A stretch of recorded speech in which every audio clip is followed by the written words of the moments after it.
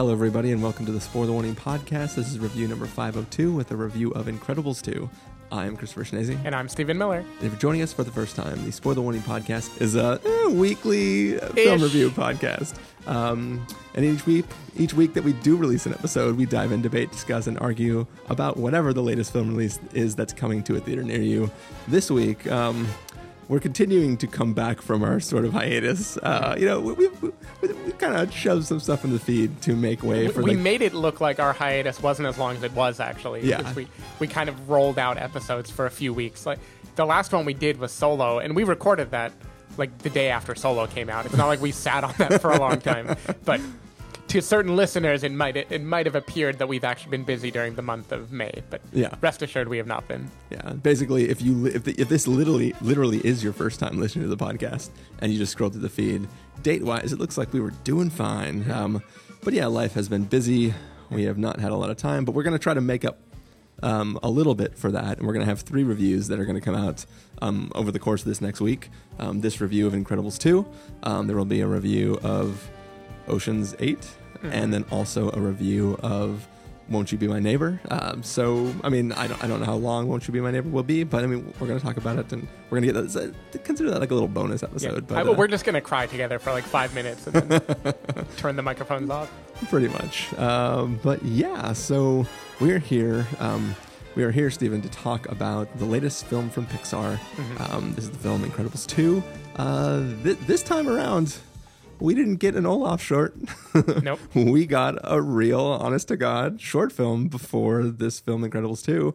Do you have any thoughts on that before we get started talking about the real film? So I should have at least done enough research to remember. Was the name of it Bao? Yeah, it's Bao. Yeah, so Bao, it's basically the story of a Chinese mother who has a kid made out of a Chinese dumpling, a pork dumpling, and at some point, the pork dumpling becomes a person who eats dumplings. I think it's okay for me to spoil that. I don't know.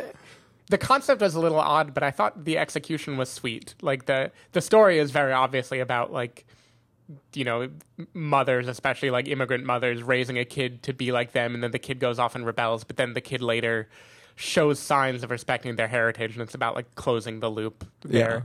Yeah. I thought it was sweet. I didn't have many thoughts about it. To be honest, I was next to people on either side of me who were like being quite loud during the movie. So I wasn't fully invested yet while a lot of people were like going to their seats still. One girl during the short asked me if this was one of those theaters where the chairs move around.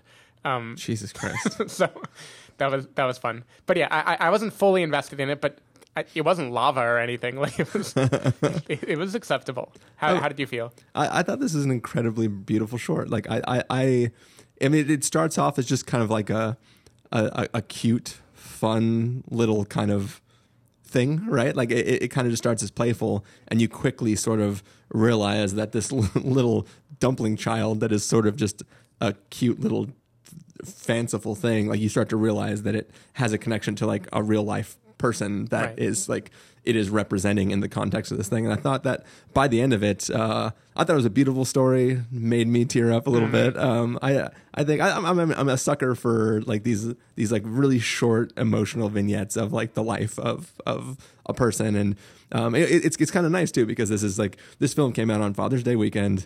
It's kind of a story that kind of centers around a father and him trying to it's like the male version of Tully, right? And before we get into that story, like we just have this nice, sweet, don't forget your mom type of story. A little ode to motherhood. I definitely thought the way the short wraps up was very tender and heartwarming. Like I felt the pathos there. I don't know. It took me a little while to figure out what the film was doing, or whether it was just playing with the idea of what if a dumpling was a kid, you know? Yeah. And it was clear that it had more emotional resonance with that. So I like that. I think that is like the beauty of it, it starts out as like, what if a child was a dumpling and it like was as weak as like a dumpling, like, you know, right? Like there's just visual gags with like, what would happen if like a dumpling child tried to head a soccer ball, right? And it's like those things are just funny and cute, but then like as you start to feel and see the turn, you're like, oh, it's a real boy. It's just, I think it does that turn in a beautiful way. And then it makes the turn, and then you start to realize it, but then you kind of like rewatch the last 30 seconds with that context in your head, and I just thought it was a very moving piece. I'm glad to see that they got like another real Pixar short out in front of this film, because we all agree that Coco was almost ruined by that short before the beginning of it. We do not all agree in that. No, we don't.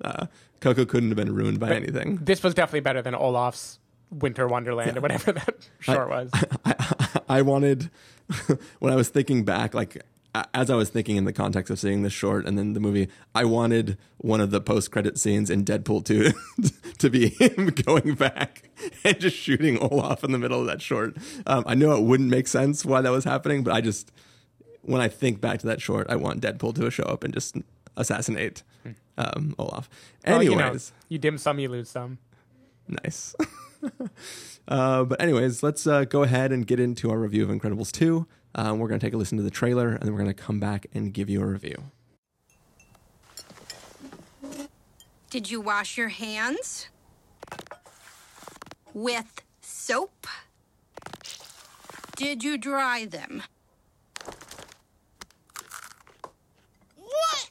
Is this all vegetables? Who ordered all vegetables? I did. So, are we going to talk about it? What? The elephant in the room. What elephant?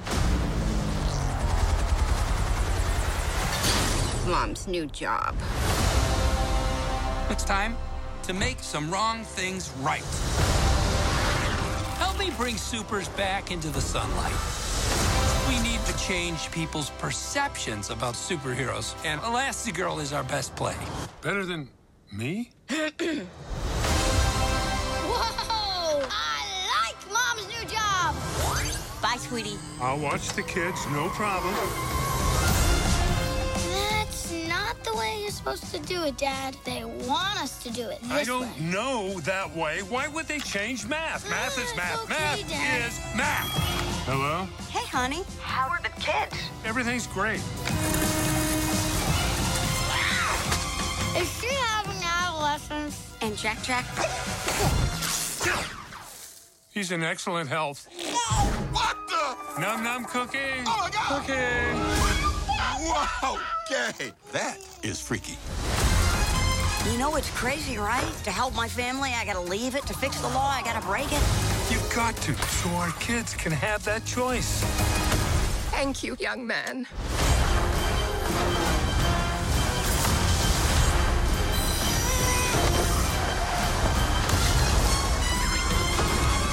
Combustion imminent? What does that mean? Ah! It means fire, Robert. The Screen Slayer interrupts this program for an important announcement. Suit up. It might get weird. I'll be there ASAP. Where you going ASAP? You better be back ASAP. All right, so that was the trailer for Incredibles 2. This film literally picks up the moment the last film ended. Like so I mean, if I could digress for a second, did you see this Alamo? No, I didn't. Okay, so Alamo has the tendency to like play things before the film, and sometimes it's other things that the director made, or it's things that are in the same genre as it, or it's like cartoons that are thematically similar to whatever the drama is that you're going to see. Things that are weird. Right before the film started, they had a last time on Incredibles 2, and it was just like scene by scene went through the entire like previous film just to get you caught up. And I was very appreciative of that because I haven't revisited Incredibles since it first came out. And nor have I. So it was nice to like see that end with whatever the drill guy's name is. What's the Underminer? Underminer, yeah. Like to see that and then be like, okay, cool, I know where we're at. We're good, and then have the movie start there and be like, okay. Anyways, so it basically picks up right where that story left off, and superheroes have been outlawed. They're not allowed. People don't like. I mean, it's sort of a Team America thing, right? They are worried that when heroes go try to do their hero thing without any sort of regulation, they can destroy cities and cause a bunch of damage, and things will be bad for them. So they're outlawed. A enterprising individual and his sister kind of create this group of people who are trying to bring heroes back to the spotlight and Mr. Incredible has to hang out at home and watch the kids while Mrs. Incredible, Elastigirl, goes out and starts to be the first hero to kind of bring attention back to heroes and hopefully make it so that the world would have a giant accord. If anything we've learned from the Marvel films is that people love accords. Oh, yeah. That basically people will come together and sign a thing that lets heroes come back. Big old plot. Stephen Miller, what did you think of Incredibles 2? I think this was a quite good story with a very good execution. I think, like, plot-wise, I liked the Incredibles a lot, the original film. I, like you, haven't revisited it since it came out, so it wasn't, like, fresh in my memory who all the characters were or what the Underminer was or, like the basic premise of where it left off. I didn't really remember that. I remembered they were superheroes under witness protection. The family had learned to be a superhero family, and that's pretty much all I remembered from the original movie. Yeah. Jack was a thing, and I think it was shown that he had powers in the first movie. I think that's true. But yeah, so otherwise I didn't come in with like many expectations, and I think the movie would play better if you did. Like, I think the movie would play better if these were beloved characters and you were thinking, oh, when are they going to visit E again, or something like that. Like, that would give the film a little bump. As it stands, I think, like, thematically, it doesn't break a whole lot of new ground, though there's tons of playfulness in it. Like, you kind of mentioned that while Elastigirl is out trying to save the world or do her superhero thing, Mr. Incredible is learning how to be a father at home. And, like, on paper, the, like, Mr. Mom thing sounds, like, lame, right? It's like, okay, yeah, raising a kid is going to be so hard. This is going to be, it just feels like a, like, TBS sitcom or something like that. But in practice, the things that he actually has to deal with, particularly Jack, who I think threatened to be like a Baby Groot or a Minion type character and is not at all. Like, I think he's much better than that.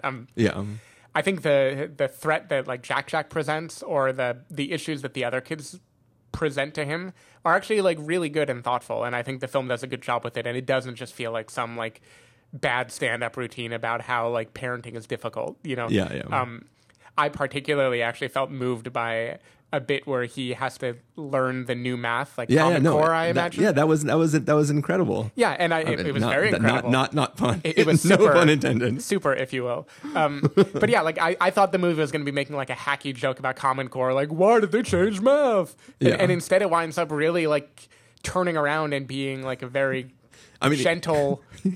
He does constantly yell, why would they change math? He does, but he's the butt of the joke in that incident. And then, of course, while all that is going on, the Elastigirl subplot, I think, is great. I think the action in this movie, particularly in the kind of culminating scene, we get an action sequence that I think would put most Marvel movies to shame. And I know it's different. Like, obviously, computer animated characters can do things that real people can't. But there are things that happen in this movie where, like, 6 or 7 different superheroes are fighting at once, and each are using their like unique powers in a way that is perfect for the situation. And it's just wonderfully executed. I thought it was great. That if I can jump in real fast, like that was one of the things I love that big combat scene, because what we see in things in Civil Bro, when there's the big airport, right? Civil Bro is the big airport scene. In that scene, they don't go, oh, let's randomly pair heroes and then come up with exactly what that hero would do to counter the other hero's thing. What they do is pick the 2 heroes who are kind of the same equivalents and just have them do a standard fight together. And that's not entertaining. Right. But the way that like Void gets inside of what's her face's bubble things that she creates, Evelyn Dever, Violet. Oh, sorry. Void getting inside of Violet's bubble. Yeah. Sure. Like the way that plays out and the way like a person is doing things that are really cool and creative with their powers, but then how that is countered by a person who has completely unrelated powers is just a really interesting thing. Like that's one of the things that made the Avatar series, the cartoon, and The Legend of Korra so good is because they came up with creative ways to show the bending powers being used and how they were used to attack and counter other benders of different type.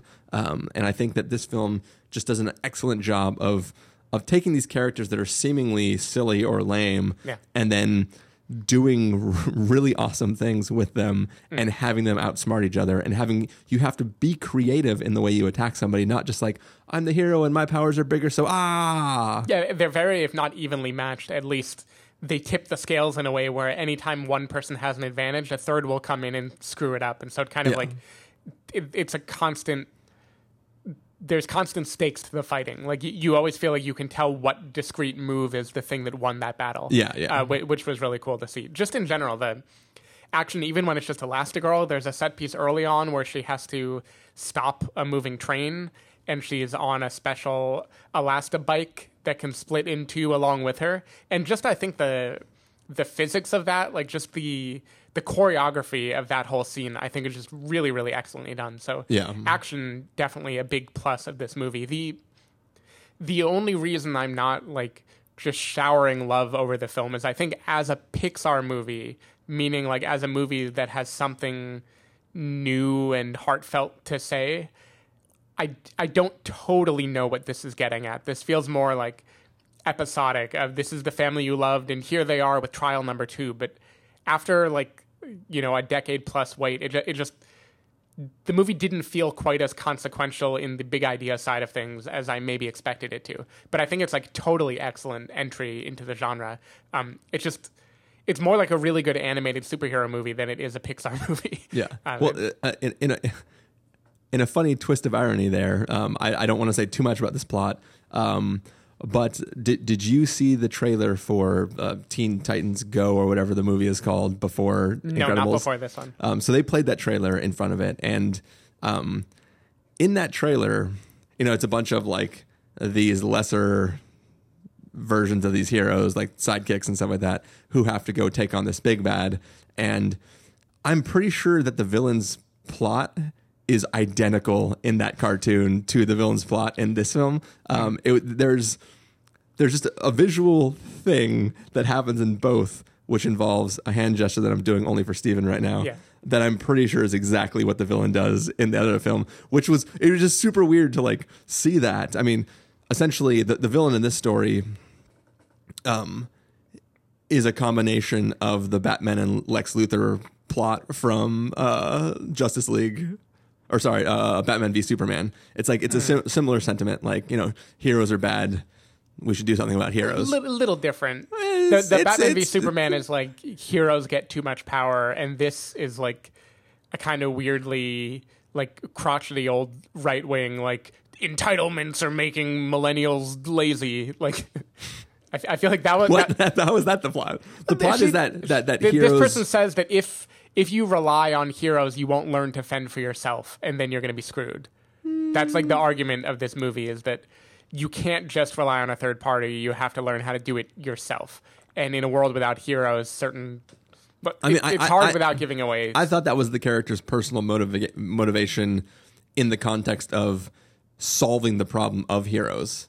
But I thought that the sentiment of the character is that the pure existence of heroes is bad because they're an unchecked power that operates on their own and thinks they're okay too. Anyways, that's not how I read it. It's neither here nor there. But I just felt that there were similarities between the motivations of Lex Luthor and of Batman in Batman v Superman. And there was this like analog to this Teen Titans Go movie that's coming out. And it was just funny to see all these things like merge together in this story that I thought was very, very good. But anyways, go on. Sorry. Yeah, I mean, I think it was a good story in retrospect. I don't know what it is. There's something about the pacing of it maybe where I felt like I wanted the Elastigirl arc to get like really fleshed out. Like I wanted her to have like a number of adventures and like build up to fame before it all breaks. And instead there's something a little bit hurried about the way this movie is framed, where like her arc starts to rise and then all of a sudden we are in the final act. And I just felt like it isn't that this movie needed to be longer. It's just there was something about the pacing that didn't feel like as intuitive as some of the best Pixar movies feel, where I feel like I can like roll up and down the character arcs. You know, this didn't quite have that for me, but it's a minor nitpick. I thought it was a great movie. Yeah. No, I really loved it. I think the film on the whole somehow maybe it's just my headspace lately, but I feel that like a lot of Pixar films lately have a problem where there are some things that are added to the story to be there for the kids, to keep the kids entertained, and then there's this overall adult story that's taking place. And like, for instance, in the film Up, it is the dogs. In WALL-E, it's the fat humans. It's like there's like a bunch of things that are always there that ruin the story for me, because we have to like take this like screech to a halt to have all these like silly, stupid like dog scenes or whatever in a Pixar story just so that we can make sure the kids aren't falling asleep. And I feel that like Jack Jack could have been that. But instead, I loved everything with Jack Jack. Like, I was just like rolling on the ground anytime Jack Jack was doing anything. There's a scene where he fights a raccoon. Oh, yeah. Which is the greatest thing I've ever seen in my life. That is what, you know, like before every Ice Age movie, there's a short with the stupid squirrel that wants to get the egg. That is exactly what it was like. That is, if you took all of what each of those shorts was supposed to be, that is this scene. But you make it like a super powered baby with a bunch of different powers, and it's so brilliant. It's so funny. I loved every Peter Griffin versus the giant chicken. Yeah. Like it was just so great. And then like it becomes greater as you realize like when the father sees what's happening and how he has to react to it, and then it's so brilliant. I loved every moment of like all the Jack Jack stuff. I think the family dynamics are really, really touching. I mean, the first film was really about like, I mean, if I can remember from a million years ago, I was a different person then. But like, it was very much about like this hero who has to sort of like half retire, and like he's kind of getting old, and like he's not quite the hero he once was, right? Like that was one of the sentiments of it, maybe not. Yeah, I think so. Okay. But I feel like in this story, it's a similar thing, but it's like this is his chance to be rejuvenated and come back and be like, no, we're heroes again. But then like, oh, but the law makes us not heroes.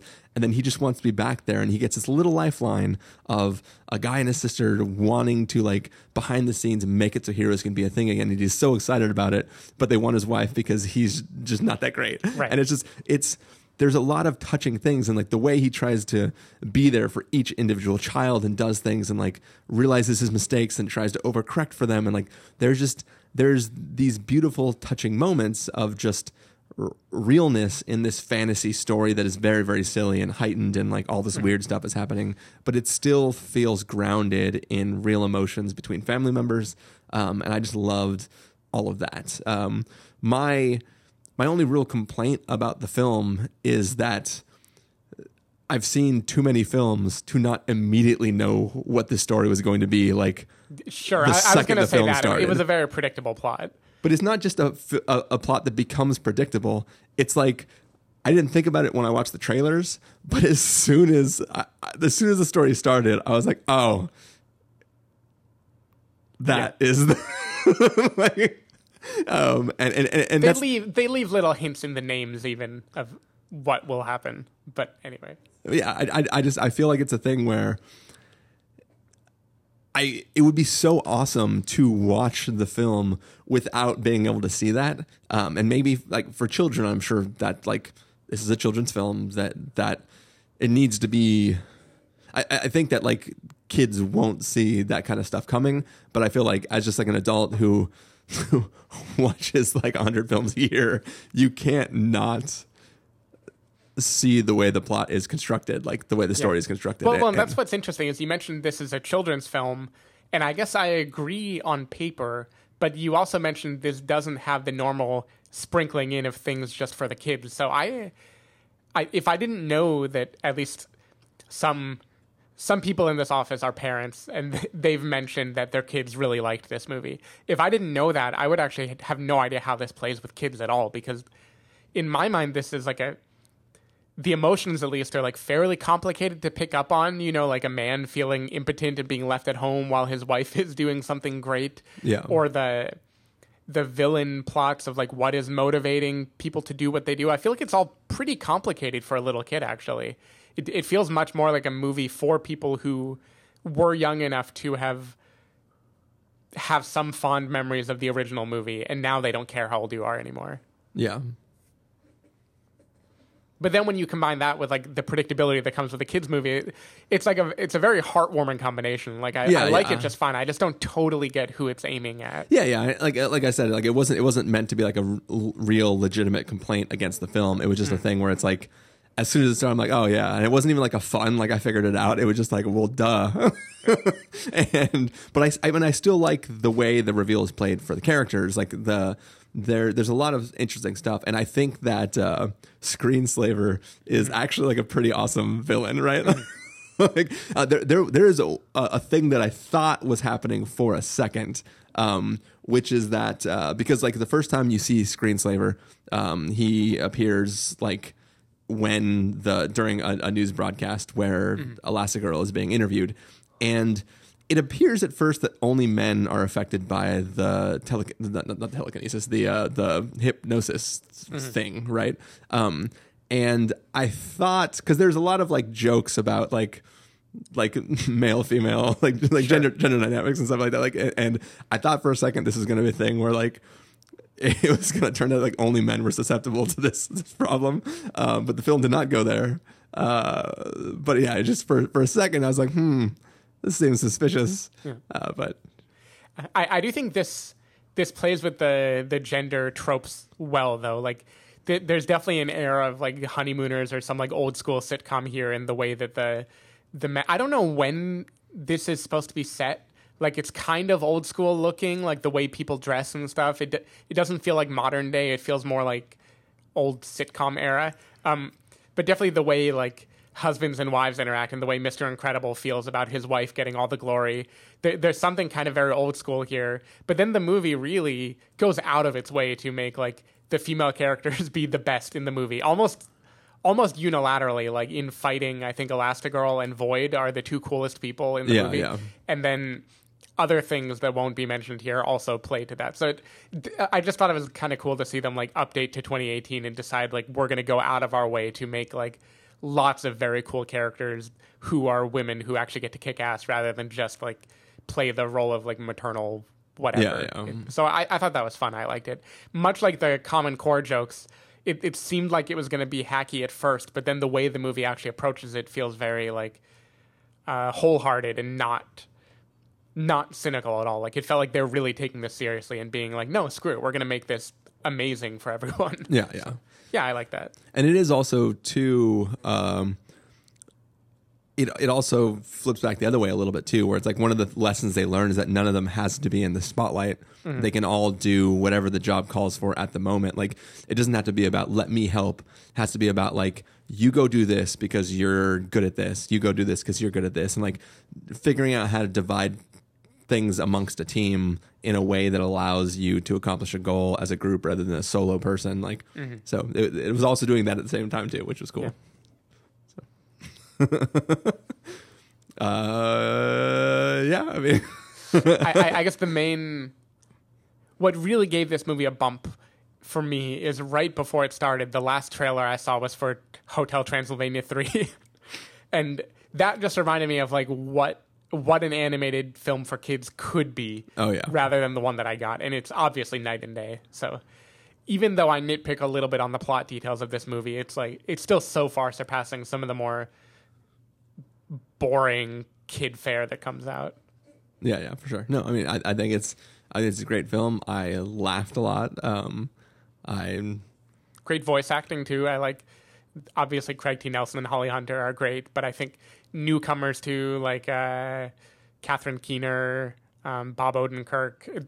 It was fun. It was fun watching it. Like I didn't look up anything before this movie, so it was fun watching it and like piecing together all the voices as they happened. Yeah. I mean, Odenkirk, like his role was like perfect for him. Like, I mean, obviously they make it look like him too, but like when I first saw the trailer, there was him like doing that type of role. I was like, yeah, of course, yeah, I'm 100% there. Yeah.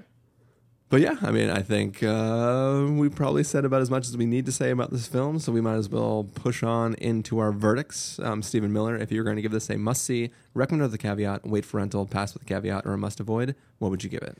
Even though it's like, I think a tad weaker than some of the better Pixar movies, even the better Brad Bird movies, like Ratatouille is amazing. I still am giving this a must-see. Like, this is a very enjoyable movie. I think from an animation standpoint, it's like brilliantly executed. The action is amazing in this movie, and it's just fun. You know, it's good, clean fun for everyone. And I don't think it's a message-heavy movie in the way that maybe it could have been. I think there's a lot of stuff it could have chosen to tackle that it hints at. Like, it hints at things like, what do you do when the law tells you to do one thing, but morality tells you to do another? And, like, there are little bits that they get, like, little conversations. I'm like, oh, shit, are they going to go there? No, they're not going to go there. So it would have been interesting to see them try to do more, just because this is already such a sophisticated concept for kids. It seems like you can package a lot of kind of deep conversation in that would be difficult otherwise. But for what it is, great movie. I don't think anyone's going to be disappointed walking into this. Carson, call in. You can disagree. Yeah, that scene you're talking about in particular, where like the dad is trying to explain that like the law is the law and you do what the law says. But then if the law is supposed to be fair, and then if the law is not fair, and then I was like, they are incepting the shit out of some kids right now. But yeah, this is an easy must see for me. I thought it was really, really fun. An amazing ride. Great watch. Glad I saw the little recap before the movie started, but I think even without that, it's still going to be a very fun, enjoyable ride. Doesn't require you to have just watched the last one. But yeah, so there you go. 2 must-sees on this review of Incredibles 2. Yeah, that's going to be it for this review. Stephen Miller, if people want to find you throughout the week, where can they do that? People can go to twitter.com/sdavidmiller or sdavidmiller.com. People can find me at ChristopherRealLife.com or Twitter.com/ChristopherIRL. If you want to find more episodes of the podcast, you can find those over at thespoilerwarning.com because a bunch of those are there. If you want to subscribe to the show, you can do so in Overcast, Stitcher, Apple Podcasts, or wherever podcasts are found. If you want to know when the episodes go live, you can follow us at Twitter.com/SpoilerWarning or like us at Facebook.com/TheSpoilerWarning. If you want to get a hold of us directly, you can send an email to fans@thespoilerwarning.com, or you can use the contact form on our site. Music for this episode will come from the soundtrack to Incredibles 2, so hopefully you're enjoying that. And yeah, we have some more reviews to go do, so we are going to take off, hop on our bike that splits apart, and yeah, catch a train. So a little bit of trivia while we go out. Did you know that the actor who played Jack Jack is the same as the actor who played Jack Jack 14 years ago? Really? Who was a child at that time? I want to know how that works. I don't understand this. Eli Fusil is his name, and I'm trying to get more information. That's a real commitment to keeping the original actor. That's cool. I want to know the one person who would show up to this movie and been like, "That's not Jack Jack." Maybe that's what that girl was talking about that was walking out of the theater. That's true, yeah. All right, so we're going to take off and get to the other reviews. Goodbye, and hopefully you enjoyed our return.